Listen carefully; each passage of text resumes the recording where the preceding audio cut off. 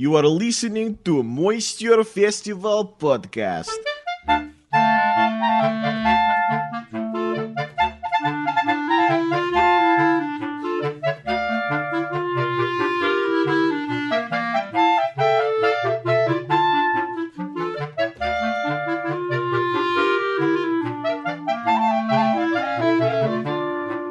Welcome to the Moisture Festival Podcast. I am Matt Baker. I perform a comedy and stunt show. And I'm Louis Fox. I do magic tricks, comedy, and hand shadow puppets.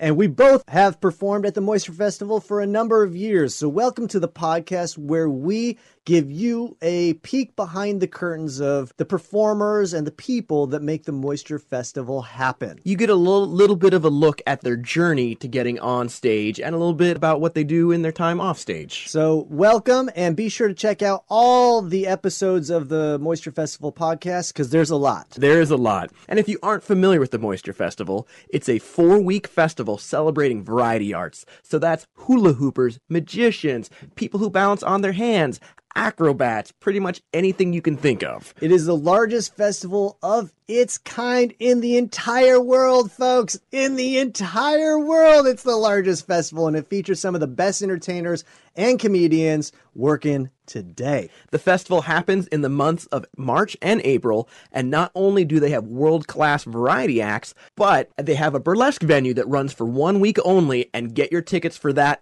early because that always sells out. Actually, 95%. We've crunched the data, Louis. Yes. 95% of the shows sell out. So if you're listening to this in the months of March and April, be sure to go to moisturefestival.org and get your tickets today. Yes, especially if your bucket list item is to see the opening show. Get them now. Absolutely. On this episode, we welcome in a magician, Jason Andrews. Yes, we learn about his career through magic and then his next career as a commercial airline pilot. Yeah, we talk a lot about his sort of his successes in his career, spanning from being on a ton of different TV shows to shows internationally, and what sort of prompted him to sort of turn the page on that life and come into a new life in the air. All right, a great interview. Let's get to it. All right, today's guest is a magician who has appeared on America's Got Talent, Penn and Teller's Fool Us, and The Daily Show. He has performed all around the world, including the Crazy Horse Paris and his own show in Istanbul. We welcome in Jason Andrews. Woo! Hey, how's it going? Now, I got mixed sort of messages from Louis. Is Jason Andrews a stage name, or is that your actual name? It is a stage name, previous stage name, actually. So Jason Andrews came about. I was doing nightclubs and touring comedy clubs, nightclubs. And I went back to the hotel one night. I was using my real name, Jason Newsome. Went back to the hotel one night, and there was like 3 or 4 people just hanging out at the hotel, just waiting for us to get back to the hotel. And I thought, well, this isn't good. So I came up with the stage name. Yeah. When I Googled Jason Newsome, all that came up was Gavin Newsom. And so I'm like, that's funny. Yeah. No, that's funny. No relation. I maybe he's in the family tree somewhere, but I've never met him. I don't know him. So real quick, how do you describe what you did as a performer? Yeah. So I did a lot of comedy magic, what ended up becoming comedy magic. So telling jokes on stage, doing a magic trick every now and then, talking to people out of the audience. And that kind of developed after a long stream of trying to figure out, what the heck do I want to do? How do I want to, who do I want to be on stage? What do I want to be on stage?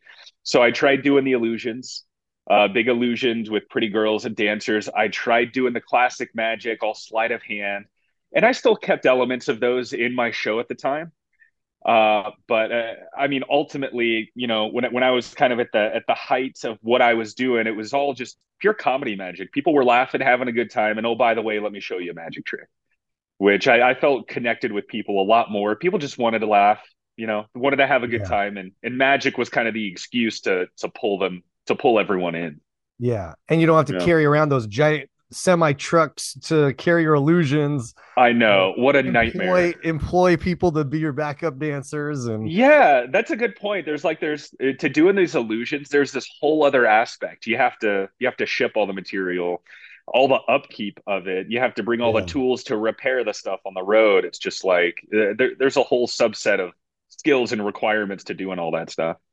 Now I saw that you went to you're a graduate of the Las Vegas Academy for the Performing Arts, and Yeah. that you grew up in Vegas. Did magic come after that, or did magic lead you into getting your degree at the Las Vegas Academy for the Performing Well, Arts? gosh, I think I would have majored in magic, focused on magic if they had it, but Oh, no, it was magic first, and then I was kind of there was another school here in Vegas that did all video production, and I thought, well, gosh, is theater better or is video production better? And I ended up going with theater for whatever reason, and ended up working behind the scenes, lighting design, sound design, costume, set, all the technical aspects gotcha. of theater, and that really helped with the magic. So magic came first, and then theater, all the theater skills kind of supported the magic. You wanted to sharpen the peripheral, the other elements that go into your show. Yeah, exactly. I remember my first time walking into a theater. I was maybe I don't know, 14, 15, right around high school sort of period, and they handed me a microphone to do a sound check, and I was like, what the heck is this? I don't know how to do this. Uh, So I thought, oh, I should get some skills and figure out what I'm doing. And it's interesting. A lot of people don't ever think about that. Like, they think about the stuff that you put on stage, the material or the tricks or the blocking, but they don't realize that, yeah, there's this whole other world to producing a show, lights, Oh yeah. sound, how people are sitting. And yeah, people don't realize that you have to learn that stuff also. Yeah, you have to learn it, and it really does. It's almost subconscious. Like you don't really realize how much that those elements affect your show. If the Uh, sound is off, if the theater is too hot, if they can't hear you telling the jokes, it's like, well, then your show is gonna suck. If they yeah, can't hear what you're exactly. saying, they're not Yeah. gonna understand it.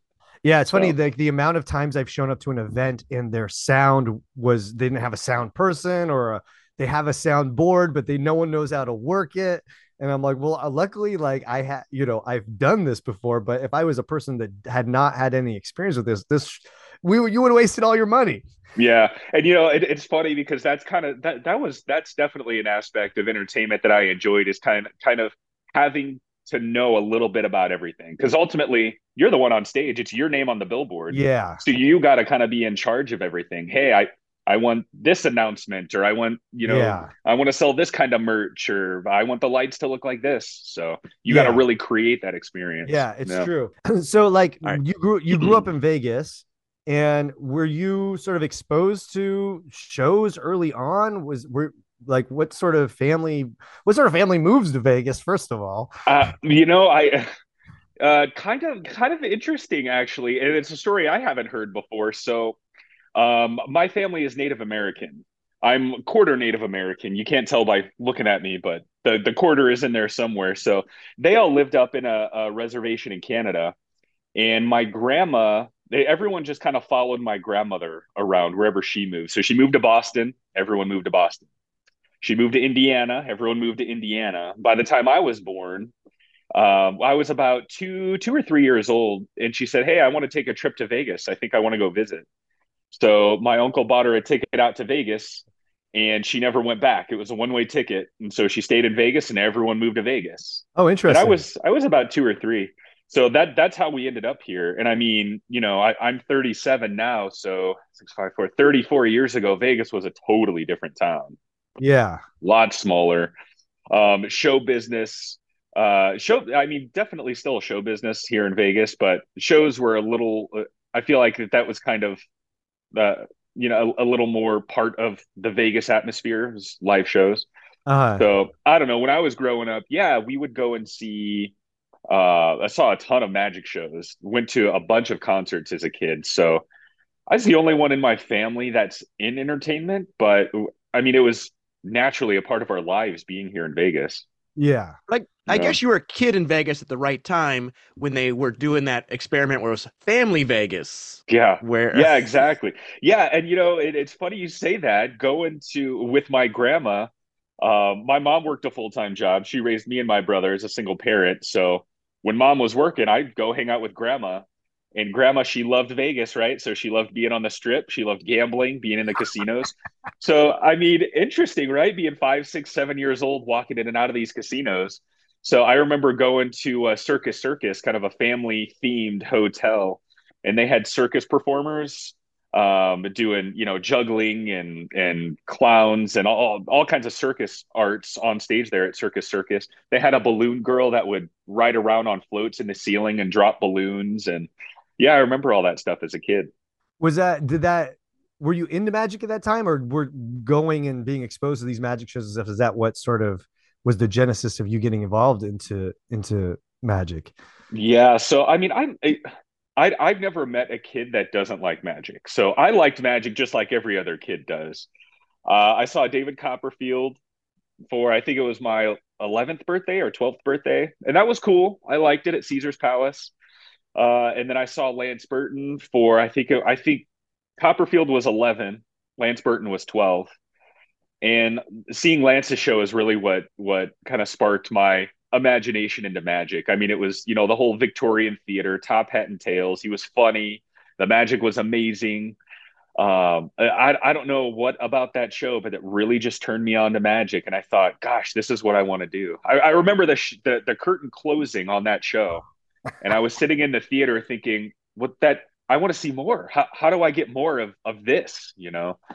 No, I think it was Lance's show that really sparked the magic for me. And you stuck around Vegas. Were you able to say this? Like, I imagine you rubbed elbows with some of these people that you watched when you were a kid. Were you able to sort of tell that story to like Lance Burton and be like, "Hey, oh yeah, I'm sure he hears that." Like a lot of kids were like, "Yeah, you inspired me." But I mean, it's kind of you're a Vegas guy, so I'm sure that's made an impact.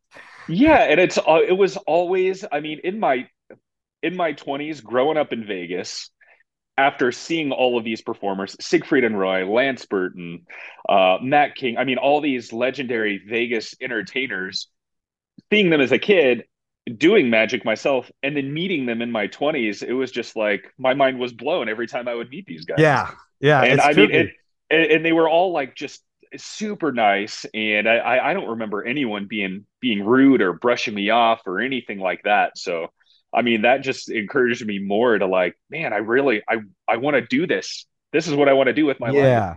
And that's what's interesting. I was thinking about this the other night is like, I was thinking like, for me, when I get hired, I get hired when they can't afford like a celebrity, like, and they're like, oh, hey, we want something good, but we don't want to pay the price for someone, famous. And I think that's what's nice about the variety world is because all of these performers they've done amazing things, like stuff that, if you did one of them, it would be a huge accomplishment, but they've done, like you yourself have done a million things, and they're not quite household names. And so the ego isn't as big as it would be for like a celebrity. So when you meet people like say at the Moisture Festival or out and about, there seems to be a little bit more humility, and it's not as hard to sort of engage with them. I don't know. That's not a question. I was just sort of like, that's what I like about the variety world.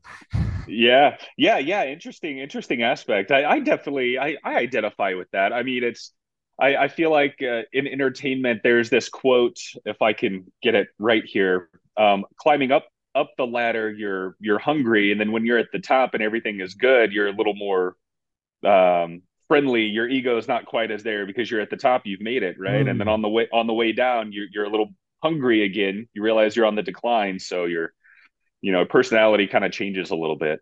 So I feel like that's, and I totally mangled that quote, whatever it is, but that's something to that effect. When you're at the top and you're doing good, it's like, hey, I'm doing good. I could afford to, be friendly to everyone, and I'm not struggling for work. I'm not trying to make a living. Like, I'm doing well, I think the quote was a JFK quote where he said, "Don't ask what your country can do for you. Ask what you can do for your country." I think that was the original.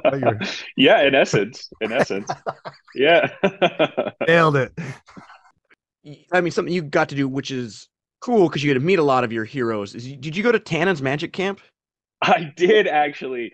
That's a cool story too. So, Performing Arts High School, right? In high school, my English teacher, was that freshman or sophomore year? I think it was sophomore year, high school, or was it freshman? I don't know, freshman or sophomore year, high school. My English teacher, her family owned a billboard company, Connell Outdoor Advertising, and she had found out that I did a magic show. She found out because I invited her to one of my performances. Gary Darwin, who is a Las Vegas legend, he did magic meetings here in town every Wednesday night. And it was a chance for all the magic performers to come together, hang out, buy some magic, sell some magic, talk about magic, have a few beers, just kind of hang out. It was at this bar called Boomers here in Las Vegas. And I was this 15, 16-year-old kid walking into this bar in a tuxedo with, my billiard balls and all my magic props just ready to perform. So I would try to do that a few times a month just to get on stage, get some stage time. And so I invited my English teacher. I invited all my teachers actually. And my English teacher was the only one to come, Mrs. Connell.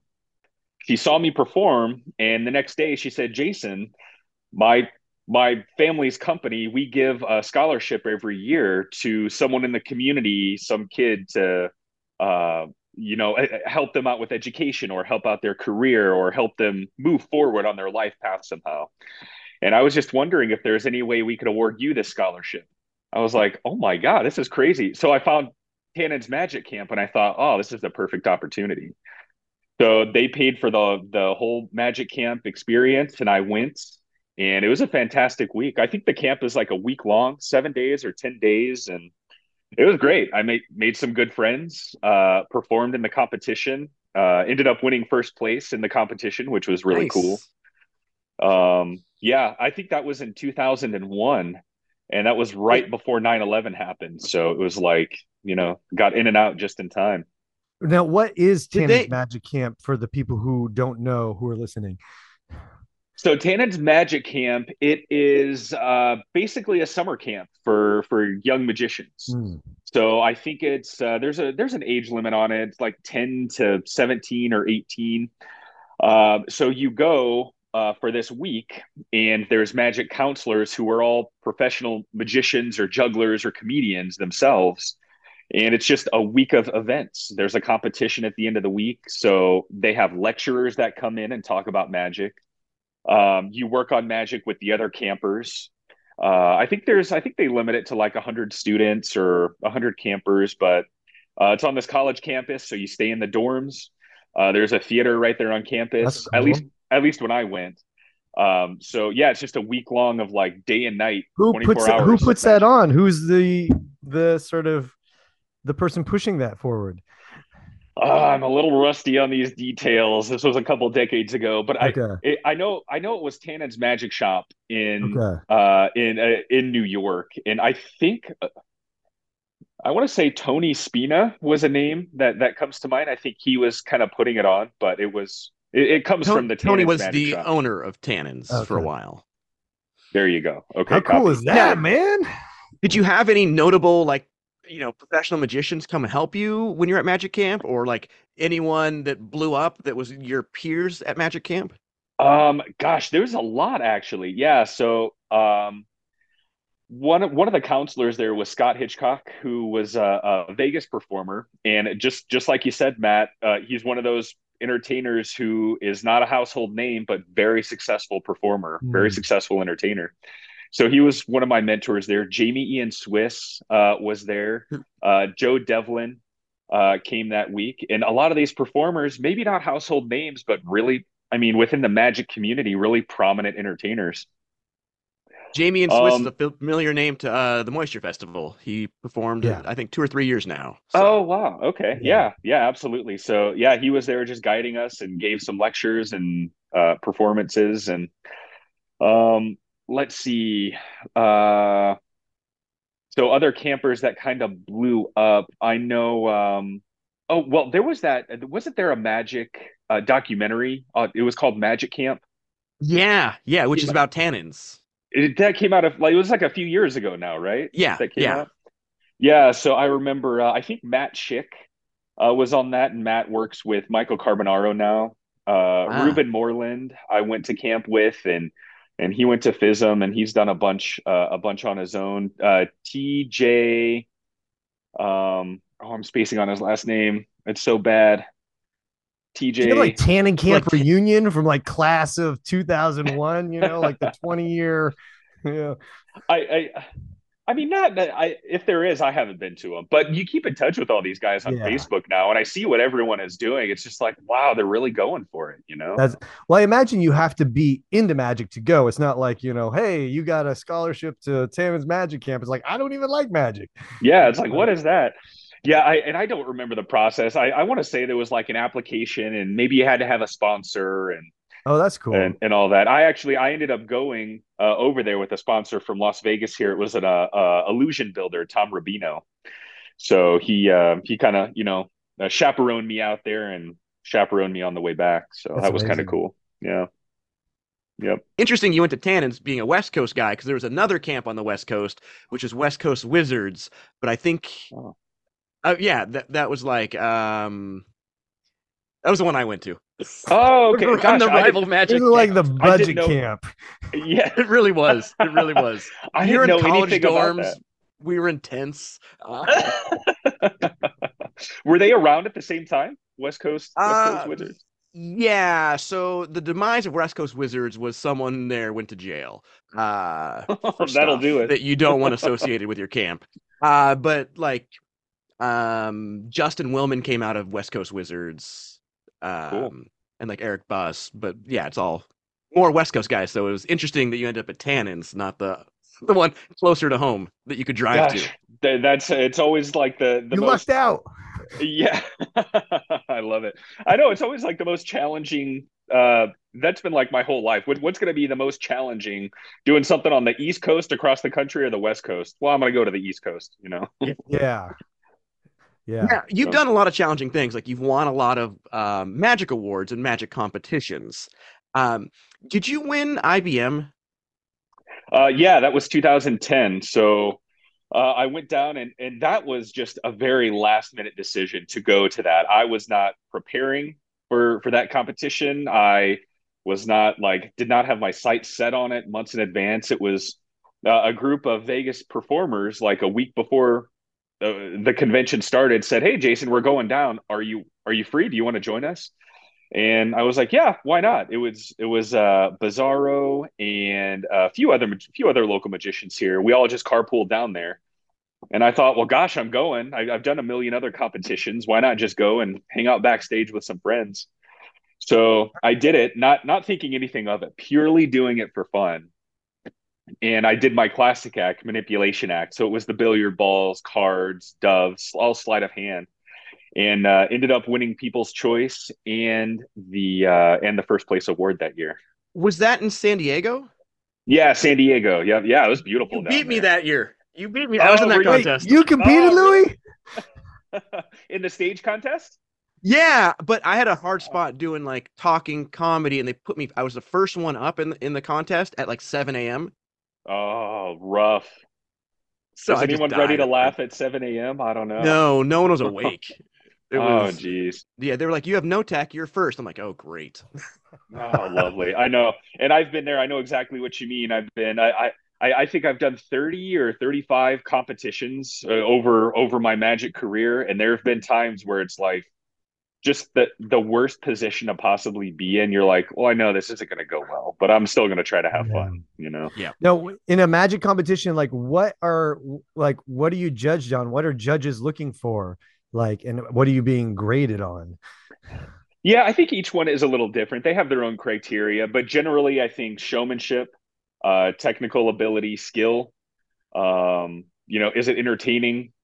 So some judge on costume, some judge on audience reaction. So, but pretty much showmanship, skill, and entertainment value are kind of the basics. And did you place in that, Louis? Did you get anything? Honorable mention? I got the honor of going first. Yeah, kicking it off. I got the Yeah. honor of being able to watch the whole You convention. didn't even get in the program. Well, I think that year there was a lot of international performers that year. And I remember being one of the only, I think there was me and one other American. There was only one or two Americans in the finals that even made it. Everyone else was like from China and Japan, and they Yeah, were coming over. Was that the year that they changed it? You had to win a national competition to be able to go to FISM. You I remember when they believe changed those so. rules? Yes, yes. So I So think we that's why had, there were a lot of international performers that year. yeah, FISM is the big international, the biggest magic contest in the world. It stands So, for Farley International Society of Magicians. What's the F for? What's Federation. the what? The Federation. Gotcha. Yeah. So when like you're doing these competitions, right? Are you like because I know there's a bunch of different types of magic. Like in those particular competitions, would like you said you were doing your what was it called? Classic magic. Would you be Manipulation going stuff. against Yeah. like Louis, who's a comedy magician or a illusionist? Are you being stacked against the people in the same competition, like different types of magic, or Yeah, it's kind of interesting, and each Magic convention competition kind of does things a little different. So in the IBM, it was everyone against everyone. Some other competitions, there'll be a comedy category or an gotcha? illusion category. But yeah, I think IBM was just it was all the mentalism Anybody, guys. It was all the whatever. illusion. Yeah. It's like whatever. Who's gonna be the winner of all these guys? Yeah, Yeah. And I should say yeah. IBM is the International Brotherhood of Magicians, which is I think currently the oldest magic club in the world. What's better, IBM or FISM? IBM costs $40 to join. FISM is $8. Yeah.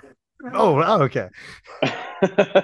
I would say if FISM has more members, is that Because it's international. gotcha? So, like, you've done a ton of stuff. One of the shows that I saw that you did was in Istanbul. Were you doing your own show, or did producers bring you in and you wrote the show? Like, what was that like? And then also, Yeah. what was it like performing in an audience that might not speak English as a first language? So Istanbul was like I was thrust into this spotlight in Istanbul that I was not expecting and maybe not like ready or prepared for. And I still, to this day, I still don't know the whole backstory of how I got this gig. But there was, They thought they were it, hiring Gavin Newsom. yeah, exactly. This is like, and then I show up. Who's this guy? Yeah, who's this non-celebrity? I don't know. But yeah, so this agent from LA contacted me, and he said, "Hey, there's this gig in Istanbul, and we'd like to bring you over. So bring your own show, bring your assistant, whatever you need, and we'll bring you over. It's at Trump Tower, Istanbul." So packed up my show and went over. So I knew I probably wasn't fully understanding what this gig was when I told the agent that I needed an extra ticket for my assistant, meaning my stage assistant. And he said, "Well, Jason, you're just going to be over there for like 2 or 3 weeks. Do you have to bring your personal assistant? Can they just stay home?"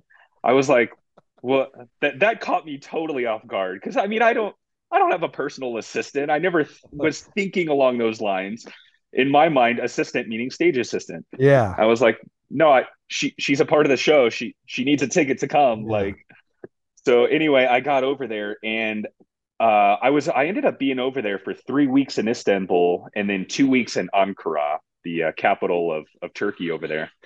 So I was we showed up, and the first 2 or 3 days was pure press, 8 hours a day doing TV shows and newspaper interviews and all these interviews, which the agent had not informed me I was going to be doing. So I had nothing prepared for all these. I was just kind Yeah. of winging it. And there was a little bit of a language barrier there. So on the flight over, all my bags were delayed. All the road Oh, cases, Oh my God. this was like the worst of the worst. This gig was like probably one of the biggest opportunities of my career, and I was the most not ready for this gig. So we ended up being delayed in Frankfurt for I think a day or two, and they lost my bag. So I showed up and didn't have.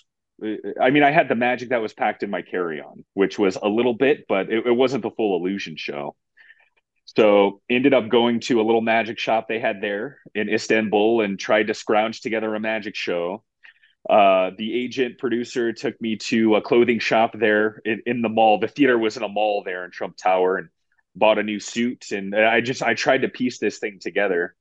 And opening night, they had all the dignitaries there, everyone from the Oh my, hotel, everyone from the mall, all the TV. There was, I mean, it was like what you think of when you see a big opening show. There was 2 or 3 rows just full of TV cameras, and I mean, everyone was there. The whole city was there, and I'm up there, doing this essentially close up magic, which was not the show I had prepared, not what I had promised.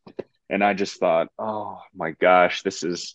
I mean, I hope they respond well to it, and I think it went well enough. It obviously was not what they were expecting, but I think it went well enough. I mean, they extended me a week, that's and then nice. they extended 2 weeks in Ankara, which Ankara was not a part of the original plan. So I went to Ankara, and it was in this.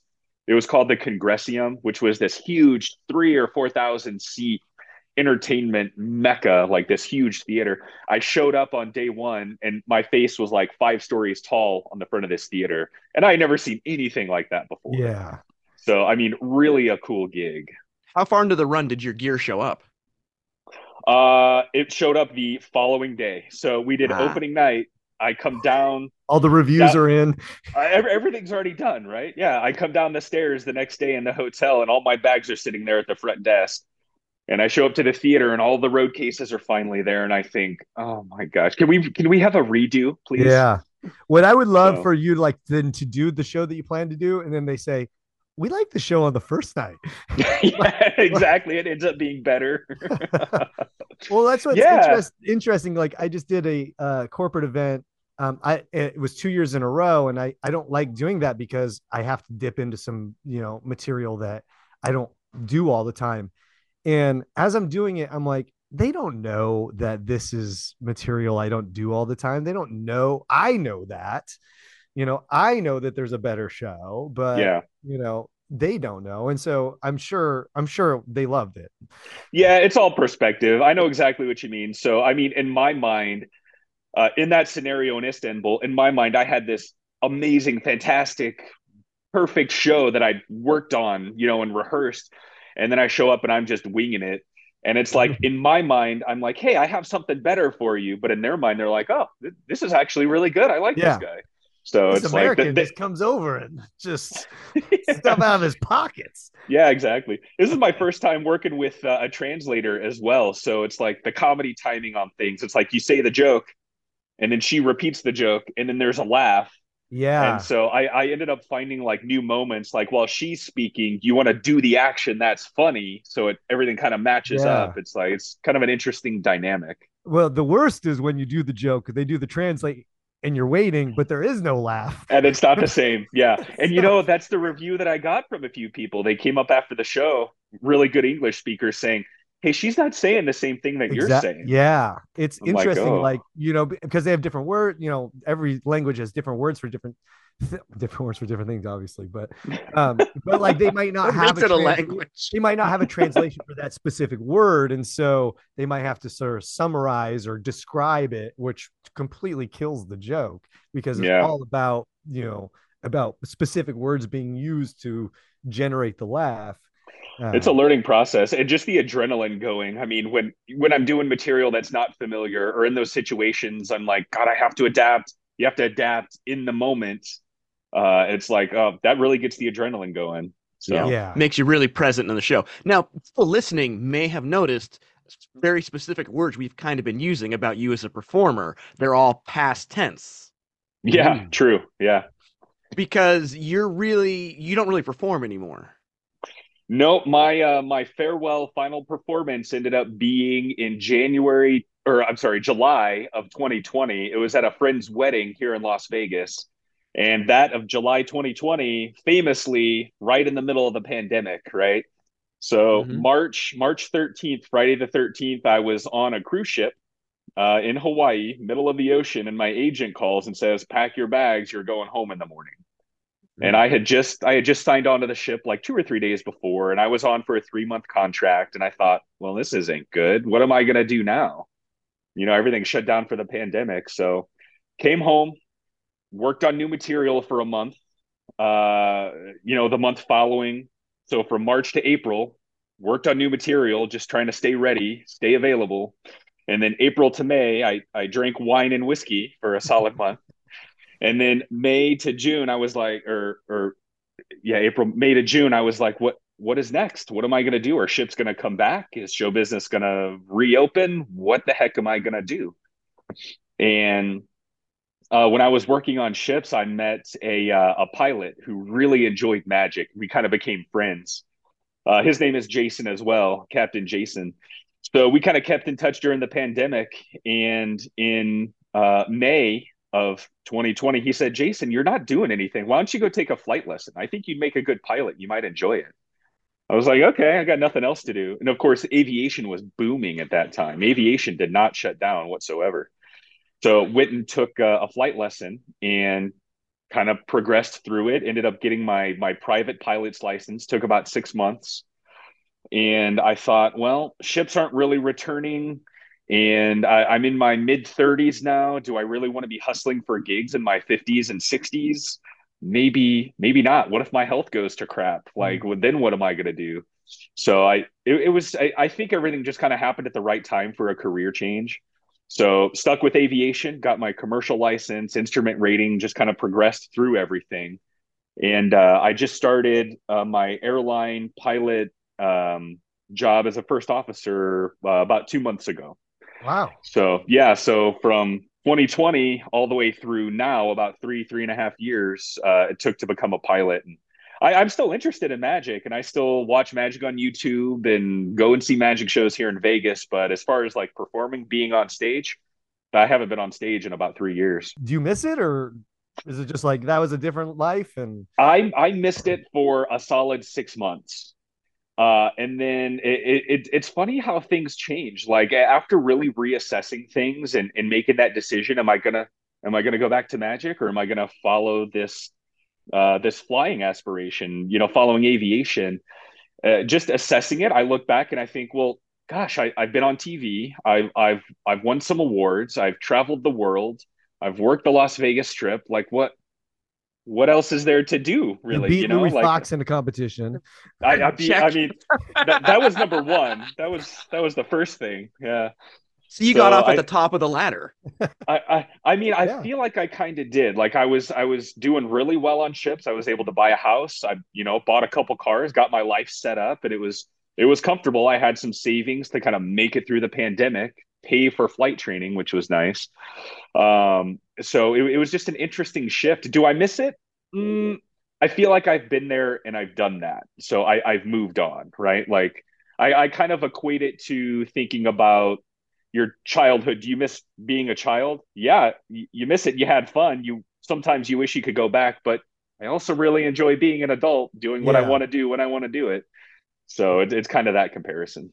Do you implement any of your magic, not stuff, but just things that you've learned throughout your performing life into your sort of new career? Like, are you the guy who gets on and does the funny announcements and like? So there's a lot of things actually that translate from magic into aviation. Aviation, obviously, you're working with the public, right? So people skills is number one. Being able to dissolve situations or give people a good experience, make sure it's a positive experience, calm them down when they're a little nervous about flying, that kind of stuff. So handling those kind of situations is number one. Second, I would say probably the mental multitasking. Because as an entertainer, you're on stage, you're thinking about telling the joke, right? Keeping the audience with you on stage. You're focused on getting from where I'm at in the show now to where I want to be by the end of the show. So you're taking the audience through this journey, and you got to stay focused on the path. So you're kind of juggling everything throughout the whole show, keeping your text, your monologue going, keeping the magic going, making sure all the effects go correctly, keeping all the technical aspects going. And it's similar with flying. Like you're multitasking. There's so many things going on in the cockpit. You're watching the instruments. You're talking to air traffic control. You're making sure the plane is in a good position. So there's all these elements that you're balancing. So all of that mental capacity kind of translates as well. Yeah. Do your colleagues know that you are a former professional magician? Like, does the flight attendants go, on the flight deck, we've got First Officer Magic Jason. Not yet. I should inform them of this though, so I can get that intro. Two-time IBM winner. Yeah. Jason. I don't know. How would you feel? How would you feel if your pilot came on and started doing magic tricks and telling jokes though? I'd be like, maybe you should be flying the plane, friend. You do a metamorphosis with the flight attendant, like Yeah. And now she's in the bathroom. now they're flying the plane. Your in-flight entertainment. Exactly. That's great. I'm sorry, the Wi-Fi's down in the plane, but First Officer Jason's going to come out and do some card tricks. Yeah. Pick a card. Have you had any incidents or anything happen that was like, whoa, I wasn't expecting that to happen in, my flying career? In flying, we got to get rerouted to Madison, Wisconsin because the toilet's clogged or So, I mean, nothing really drastically out of the blue. So, I was instructing here in Las Vegas, and there's a practice area for all the training aircraft up in North Las Vegas, kind of out away from the city. And there were a couple airplanes that ran out of fuel while they were practicing out there, and they landed on the highway. Oh wow. So I was in the air. I was in the air with one of my students for both of those incidents. That was interesting. Just kind of makes you perk up and and everyone ended up being okay, thankfully. Yeah. But it makes you perk up and say, "Wow, this is like things could go south really fast," Yeah. So just always staying prepared, always being ready, and I would say 90% of flight training is practicing for those kind of emergencies. Yeah, totally. And I mean, what is rehearsing and practicing magic and juggling and comedy? It's like you're practicing for those situations that are like, oh shoot, I wasn't expecting this to happen. How am I going to handle this situation? Yeah. So that help prepare you for that. Every pilot Exactly. should be a former magician or juggler. Yeah, exactly. Yeah. Now, going back to your magic career, what prepared you for performing at the Crazy Horse in Paris? Because that's like I thought it was like a sort of nude variety review, or It is, yeah. Crazy Horse Paris. So they have the original version is in Paris, and then they brought a version to Las Vegas at the MGM Grand. Gotcha. So I was in, and it's a little confusing. The name of the show is Crazy Horse Paris at the MGM Grand in Las Gotcha. Vegas. So yeah, but I did that show, and that was really cool too. I mean, Are you in the buff? Do you have to be in the buff when you perform? no. Oh, okay. I'm the relief. I was the part in the show where the ladies would go off and change. I would come out, and everyone would get up and go to the bar. Gotcha. You're like, we don't want to watch this clothed guy do magic. Yeah, exactly. I was the relief, so they wouldn't miss any of the new dancing. So that's kind of how it went. But it was a fun real being part of magician, it. you'd be naked. Yeah, exactly. The Naked Magicians. That was a review here in Vegas for a little while. Two Really? guys doing nude magic on stage. Yeah. And you always know where the cards go, right? It's like, Yeah. There's only so many places it could be. I mean, well, I think Louis was at one of your last shows ever. Yeah, Louis came. You came to one of my shows up in, was it Hoquiam? Yeah. That was an interesting show. So I loved touring. I loved traveling, and I loved especially the Northwest, going up the Northwest. It's beautiful up and down the coast. And I could never get really booked up there on any, conventions or shows or reviews, or I couldn't. So what I ended up doing, my solution was to book my own tour up there. So I started doing that, I think in 2013 or 14. And I did 5 or 6 tours up and down the coast up there in Oregon and Washington.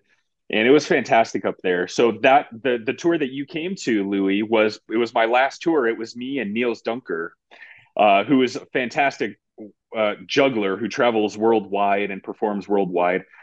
But I put together this show, and we would do like community theaters and performing arts programs and just theaters up and down the Northwest coast there.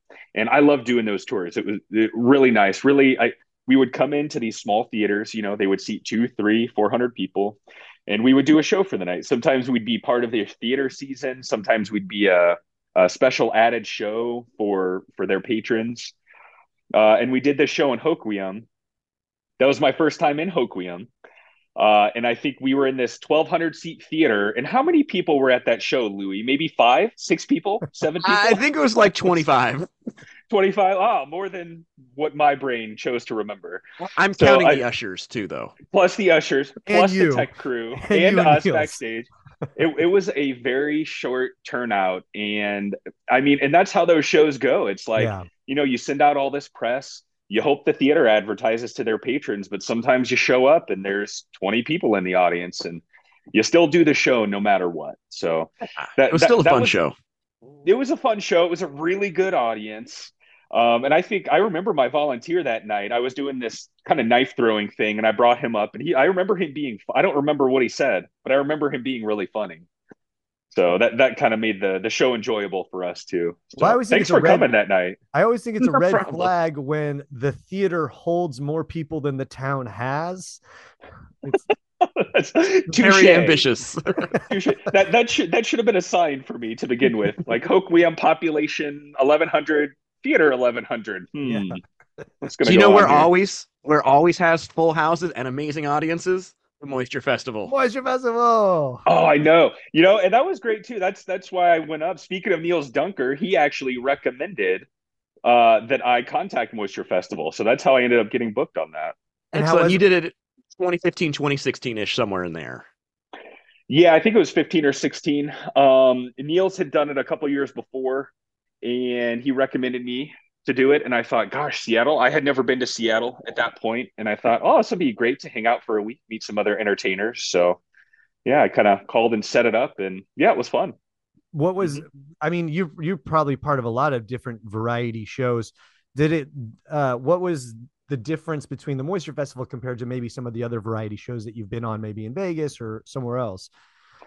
So Moisture Festival was, I would say, all the entertainers were kind of independent of each other. It was, one act would come on, do their act. They would go off.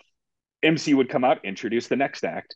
So a lot of the variety shows I've been a part of were, these rehearsed, kind of refined, put together shows where there's like a flow to it. There's ups and downs. And whereas Moisture Festival, it's just like, hey, here's some fantastic entertainment. Come and watch and watch these people do what they do. Yeah. So it was a different atmosphere. Like I said, the entertainers were just a little more, I guess, independent's the only word I could think Yeah. of. They would come out, do their act, and then the next act would come out and do their act. Yeah. And There's not like a through line or a sort of a theme for each show outside of being moist, I guess. exactly. Yeah, exactly. Yeah. Exactly. Yeah. Okay. I get what you're saying. Whereas like other shows, like there might be some sort of cohesion between the two acts or Like a transition Perfect. bit or Yeah. whatever. Exactly. Yeah, you nailed it. That's exactly what I was trying to vocalize. Yeah. Whenever I'm in shows where they have that transition bit, I'm like, oh no. I'd rather MC, Really? I come out and do my act versus Yeah. starting the hole I Wait, dug with what do this you mean? dopey What's bit. like an example? Give me an example of like a transition bit. Like, Like, I'm trying to think. I've worked with another comedy juggler who like, oh, I dropped something and I come up and sweep it up, and then they're like, okay, now you say this, and then you do your bit or whatever. gotcha. And it's just always for me because I can't act, feels so forced, and it like I Yeah. just introduce me and I'll come out and do my edits. Gotcha. Yeah, audiences pick up on that stuff too. It's like these guys are trying a little too hard. That doesn't look natural. Like, what's going on here? Gotcha. Yeah. Yeah, Yeah. Louis and I have done when we've done shows together. Sometimes we'll do that where it's like, I'll be like, "Hey, you should come out for this bit and do something with me," and then it's just always falls flat. It's always like, "What? Did these guys not even talk about this beforehand?" Yeah, it's interesting. Sometimes it works and sometimes it doesn't. I think that tour that you saw, Louis, with me and Niels, I think we were trying to like work out some of those transitions. And by the end of the tour, we were like, let's just come out and do your thing. Like, we don't need to try so hard. It's gonna be fine. They're gonna enjoy the show. So Yeah. Yeah. You don't need to do a dance recital in between together, and then yeah, exactly. Before we let you go, the two questions I wanted to get out were One, what is a merchant mariner? Because I saw that you're a merchant mariner? What is that? Merchant Mariner, yeah. So Merchant Mariner credential is something that you earn to work on cruise ships. So I worked on the Pride of America, Yeah. which is the only United States flagged passenger cruise ship. So because it's U.S. flagged, all the other ships are Bahamas or Mhm. some island in the Bahamas. They sail under their flag, but Pride of America sails under U.S. flag. So there's different rules, different labor laws. So we had to go to, I think it was 10 days of training out in Piney Point, Maryland, What? where it's survival training in the water, lifeboat training, CPR, all the medical training, crowd management, firefighting. It's like, Underwater deal. combat. Yeah, exactly. It's like learning how to deal with all these catastrophes that could Wow. happen at sea. So, It, and did I ever encounter any of that stuff? No. Did you have like pirate training, like what to do if Somali pirates board the ship? Ah, gosh, was there? why would I there be Somali pirates in Hawaii? First of all, like that is like the furthest commute for a robbery. They would definitely catch you off guard, that's for sure. Yeah, not expecting it. Yeah. No, I think there was probably for the actual crew of the ship. I want to say they underwent some sort of like pirate training. I know we had like pirate deterrent mechanisms on board. There was like these sound devices and water hoses, and I Yeah. never went through any of that stuff. Well, because I've worked on the Pride of America, but I only did short contracts. I'm assuming you did this because you were there for a long period of time. Yeah, Okay, yeah. And I think if you're on the ship less than 30 days, you don't have to gotcha. go through that stuff. But yeah, I was doing like 2, 3, 4 month contracts. You're a So merchant mariner, man. How cool is that? Merchant Mariner, that's all it takes. A week of training. I think the course is like 8 grand and they paid for it all. Yeah, But I mean, you go out and you get all this training for 8 grand and hey, you can go work on a ship now. yeah. I just want to be on a flight where they go through your whole resume. We have First Officer Magic, for Merchant Mariner Jason. I know life is crazy, isn't it? It's like, did I ever predict that I'd be flying airplanes at 40,000 feet? No. I mean, I wanted to do magic as a kid. I enjoyed theater and dance and music and all that stuff. It's like, it's crazy how life happens. Well, I think it's pretty awesome that you were willing to sort of say, you know what, hey, I did that. I accomplished a lot of stuff. I did what I love, and now this is a new chapter of my life. I think that's really cool. I think a lot of people were especially during COVID were afraid to do. I know I was. I was like, Yeah. what skills do I have? Like, I know. And that's exactly how I felt. I appreciate that, by the way. But that's how I felt. I thought, gosh, I know how to sound check a microphone. I know how to, find a card in a deck of cards, but what does that translate to? What the what's heck the am I going to practical do? application? Yeah. Yeah, Yeah. exactly. Well, I So think it's pretty awesome, and we're lucky that we got to have you at the Moisture Festival before you fully retired. And we usually send people to people's websites if they want to check you out, but I think your website is no more. no, all that stuff is gone. I mean, I still post, old magic clips and stuff that I'm doing in the airplane now on all my social media. So if it's Jason Newsom, Okay. NEWSOM. I mean, if you're inclined, social media, Instagram and Facebook, I'm still on there. But yeah, no website. Yeah, and there's lots of videos of you doing stuff on Penn and Teller. There's like a cool video of you walking on glass, and lots of cool stuff of all your television appearances and stuff throughout your career that people can check out if they Google you. Yeah, yeah, all that stuff is still on YouTube, and I've gone back once or twice to look at that stuff. I'm like, gosh, I don't even remember doing that. I don't remember telling the joke. I don't remember Yeah. how that even works. I'd have to go back to all my notes and look all that stuff up. So How it's long interesting looking if back. if you had to do a show, like let's just say you were forced to do a show for some reason to save the lives of a small town or some of the people of Hoquiam, like, Wow, the and they stakes are say high. you have to do your show tonight. How long do you think it would take you to remember all your stuff? Or do you think If you would just get into it and be muscle memory? if that were the case, I think again the adrenaline would kick in, and I probably would not want to rehearse. I would want to go on Yeah. stage and just kind of wing it and figure it out. And let me try to muddle through this joke, and because I Yeah. think that translates to the audience. I think they see if you're having a good time, they're gonna have a good time. They're gonna be with you. And a lot of times when, when the audiences weren't really responding, I would just do the show for me, and that would kind of pull the audience in.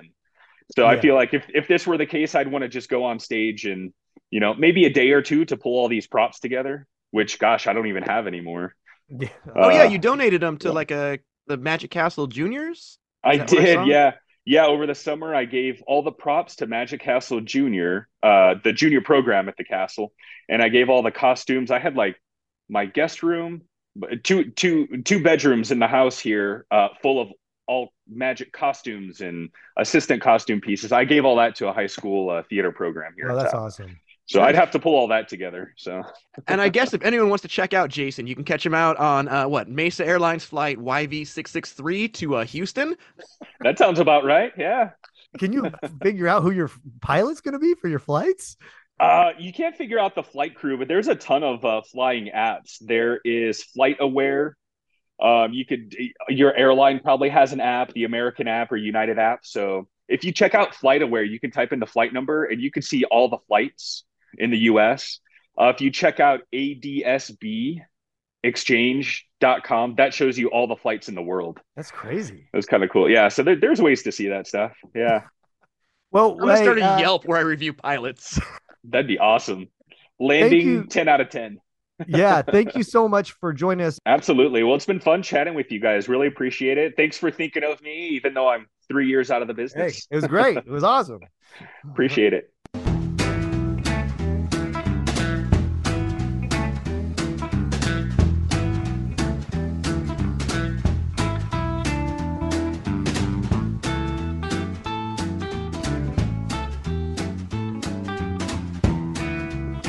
That's it for today, folks. Want to thank you so much for listening. If you want to check out more information like who's performing, how to volunteer, how to contribute, be sure to go to the Moisture Festival website, which is moisturefestival.org. If you like this podcast, you can check out the podcast that Matt and I do called the Odd and Offbeat Podcast. You Yeah. can get on all of the podcast places, iTunes, Google Play, Stitcher, Pocket Cast, and where we talk about weird news stories of the day. It's a good time. Yeah, if you like this podcast, you will love that because it is all things weird.